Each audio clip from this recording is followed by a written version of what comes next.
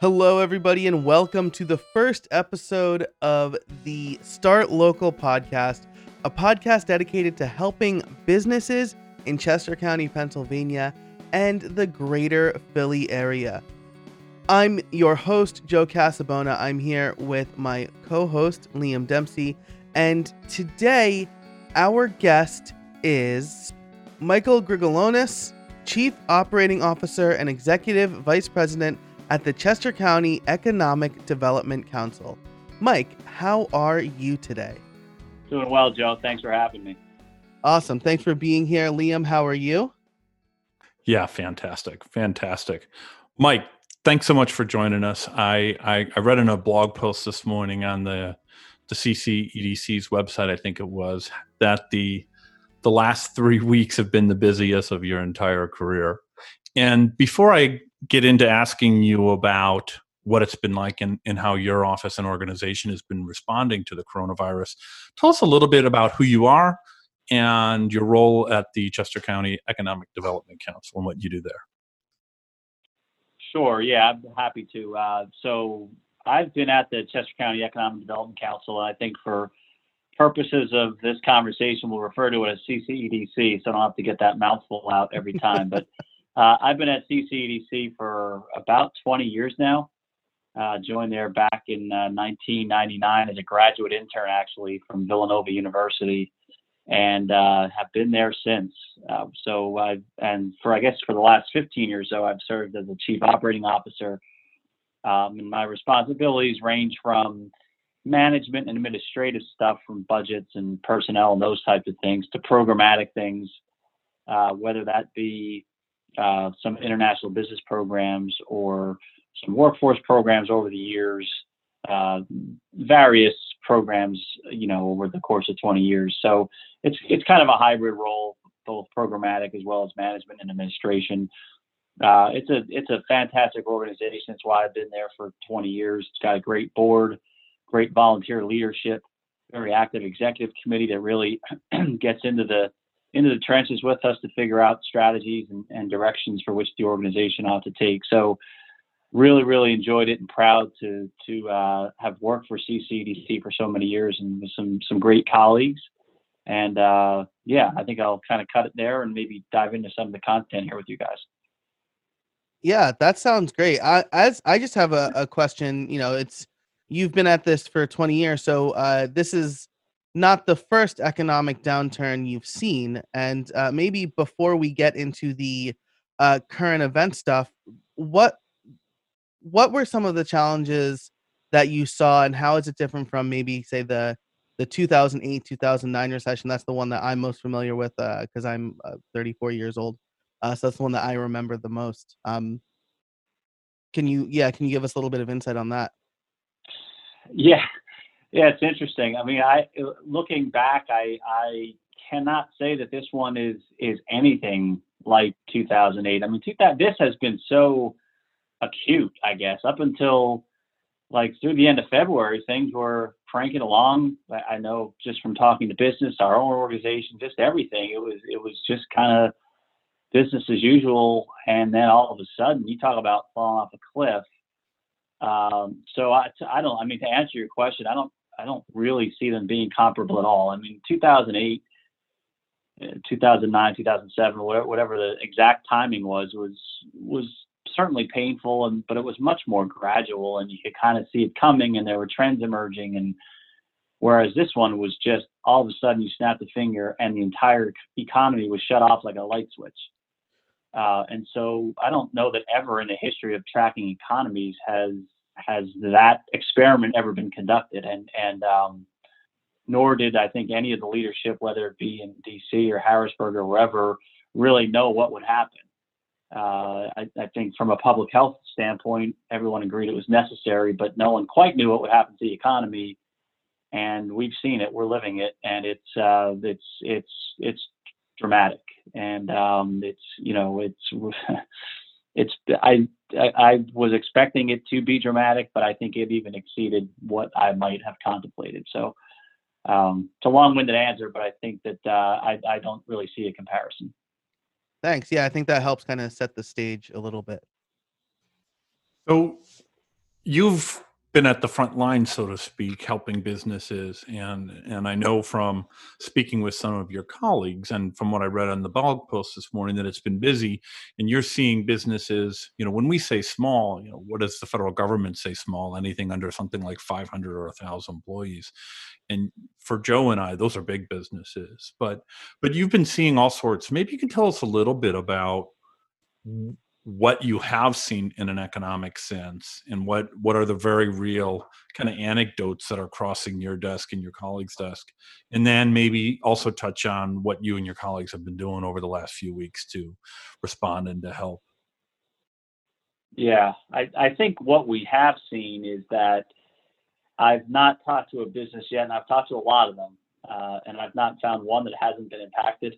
Of course, some have been impacted much more than others. I mean, your retail and your Main Street businesses are being impacted dramatically. And I guess from our perspective, we've worked a lot with those types of business, much more than we normally would. They were the ones that have been most active with the first round of funding. And I guess I should back up for a second. So immediately when this happened, when Chester County went into the stay at home, if you recall, we went stay at home a little bit before some of the other parts of the state. So as soon as that happened, we partnered with the county and with the county chamber to conduct a business impact assessment to try to get our arms around where were the business heads, what is it that they really needed.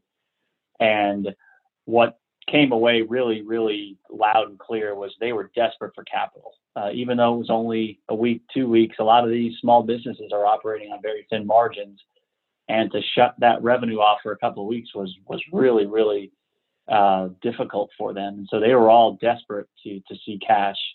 And so once we learned that, we knew we had to be really aggressive. And of course, we have a 7-person loan team that's one of our core competencies. It's what we do, or a core piece of what we do for year round in a normal cycle. So we were well prepared to do that, but knew that we also had to take other people.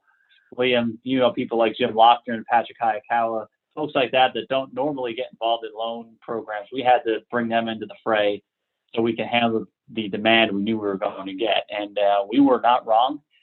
The application period ended or opened, I think it was 2 weeks ago tomorrow. And we got, in a matter of 24 hours, we got a couple hundred applications. It opened on a Wednesday afternoon. By Sunday, I think we had almost 400 applications. And these were not insignificant. These were not one-page applications. It required you to pull financials and pull debt schedules and tax returns. So there was some effort that companies had to do to put this application forth. And so the demand for that program, it's not just Chester County, that was statewide. I mean, there are thousands and thousands of applications received. Proud to say that in Chester County, we were able to process 112 of those 400 plus applications that we got. Process meaning make sure all the documentation was there, do some basic underwriting, package that, and submit it to the state. So anecdotally, I'm told that was the largest or the highest amount of applications submitted by anyone in the state. So, we're proud that we were able to respond and adapt as quickly as we could. We're, certainly disappointed that we couldn't fund every business. There are many out there that are disappointed. Candidly, some are angry. It was really a first come, first served process. We had no other choice. That's how it was kind of positioned at the state level as well. So, we worked as hard as we could for Chester County to get as many applications in there as we could. And again, unfortunately, we couldn't serve everybody. However, there is a federal program that's online now that perhaps you've heard of called the Paycheck Protection Program. And that one has been very aggressively pursued as well, as you would expect. I believe I heard yesterday, after one full day, they had this is nationally, but they had $35 billion of applications in day one. So that program is in high demand. We're not directly involved in that. That has to go through a bank. And so we have been supportive in trying to help companies navigate that and understand what the program is and some of the rules and the nuances that are in there. And we've also supported some banks, some bank partners that we work with on a regular basis to help them process SBA loans.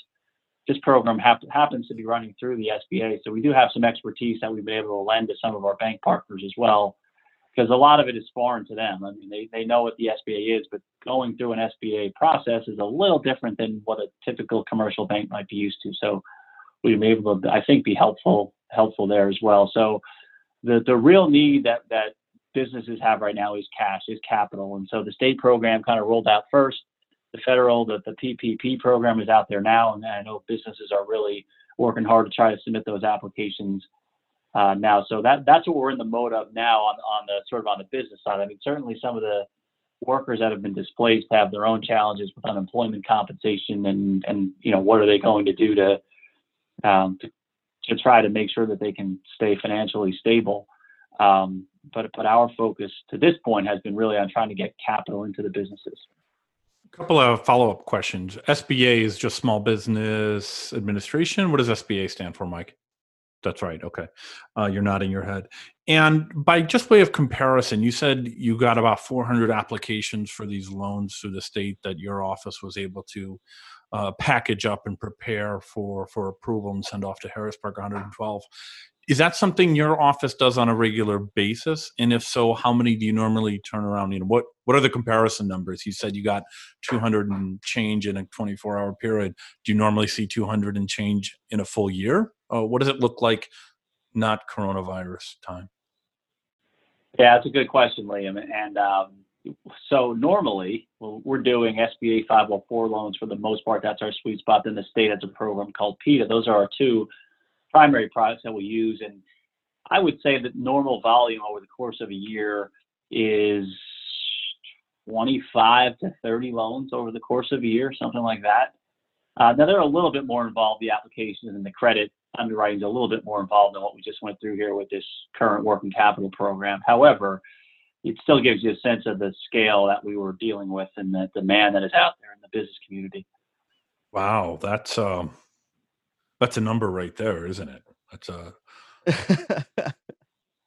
Yeah, that's quite a bit. And did you find that it was, I mean, was it all sorts of businesses, or would you say mostly the ones that you said are the most impacted, the retail and Main Street businesses? Well, I would say industry-wise, it was very diverse. I mean, from from auto body shops to pizza joints to professional services firms. I mean, every industry was well represented. Now, in the state program, it was defined as 100 employees or less. So we didn't see any, larger type companies just because they were not eligible for this particular program. But it was a diverse, as I said in the opening. I mean, I don't think there's an industry that was spared through this. I mean, certainly some are faring better than others, but no one has. Everyone's been impacted. So that period of application has come and gone, and it sounds from what I'm hearing from you, Mike, is that's the state's first round of support, cash loans and the like is gone. The next step is this federal payroll protection program. One, is that correct? And two, do you know of additional programs, whether they're, at the grassroots level, or if there's other things that are on the horizon, either through the state or through the county or through the federal government? Can you speak to what might still be available?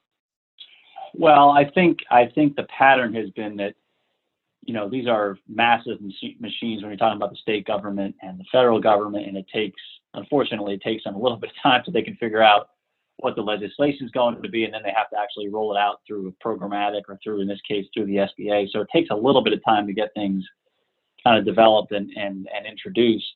And so I think that's why you've seen, the state came along and then the feds came along. And I think over the course, again, depending on how nobody looks, that's what's perhaps most frustrating, is that there's so much uncertainty. Nobody knows, May 1st, we're all going to open our doors and we're going to be back to life as normal. And I think if we had that certainty, things would be a little bit easier and you can maybe plan for it. But we don't have that, and I don't think we're going to have that. So I think,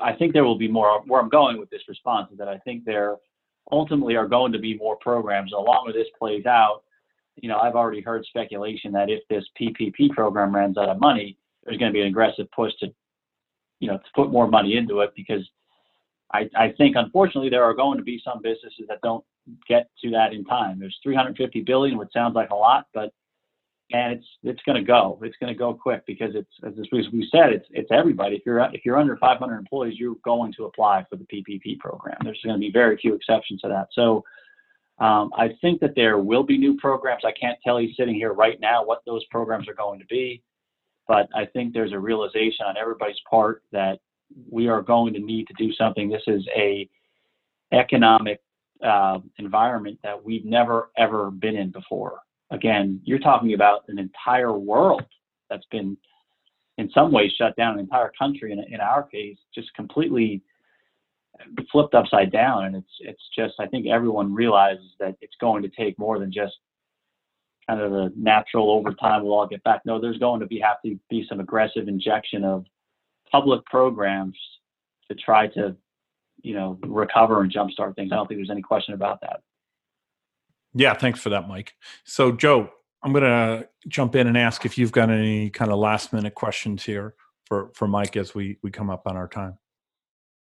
Yeah, that's great. This has been really informative. I think that the maybe the way we should end things is as listeners, listeners are going to be hearing this at different points. Where can they find the latest information for what they could do, or is there anything that they can do kind of today to find, to see if they can get more capital in their hands? Yeah, that's a great question, Joe. And I would suggest that they keep an eye on our website. We're trying real hard to keep that, as current, like up to the half hour, I would say, with information. And I would also offer our organization as a resource. So one of the things that we tried to do since this is all hit is try to respond to every email, every voicemail. And in the first couple of weeks, there were a lot of them. But we feel like it's our responsibility to respond to those and at least offer some assistance, offer direction. Because this is new to people, right? I mean, the SBA and the CCEDC, the PETA, and all these acronyms, it's just overwhelming, and it's coming at people in dramatic, just voluminous amounts that people can't digest. And so what seems maybe simple to us is because we live in the world and we're dealing with acronyms constantly, is completely foreign to people. So we understand that, and we're, again, committed. We feel a responsibility to really try to help guide businesses as best we can through this very difficult time. So I encourage people, check our website, call us, email us. All of our names are on there, all of our email addresses, and from the CEO all the way down, we're all there. We all work there because we want to help, and we love our community, and we want to make a difference in our community. So trust me, you are not bothering us to reach out. We want to help. That's what we're there for. And so that's perhaps a good way to kind of close this out. Awesome. And that website, for those of you who are wondering, is ccedcpa.com. We will have a link to that and everything we've talked about, some of the articles and other resources, in the show notes over at startlocal.co. Mike, thanks so much for your time and your information. We really appreciate it. And we hope that the people listening will find that helpful. Thank you both, Joe and Liam. I appreciate the opportunity to get the message out there, and it's good being with you guys this afternoon. Thanks, Mike. I know you've been busy. I know you're still busy, but we really appreciate you taking the time to share this important information with folks in and around Chester County. Thank you. Thank you. Thanks so much to Mike for taking time out of his busy schedule to talk to us today, to give you some helpful resources on how you can get assistance during the COVID-19 outbreak. I'm sure many of you are impacted by this, and the work that Mike is doing and everybody at the Chester County Economic Development Center, everything that they're doing is geared towards helping small businesses like us. So if you want to learn more, find more information or more resources, you can head over to startlocal.co/001, and there'll be links and ways to subscribe to the show. And if you want to submit a question, you can submit a question there too. So again, that's startlocal.co/001. Thanks so much for listening. And until next time, stay safe out there.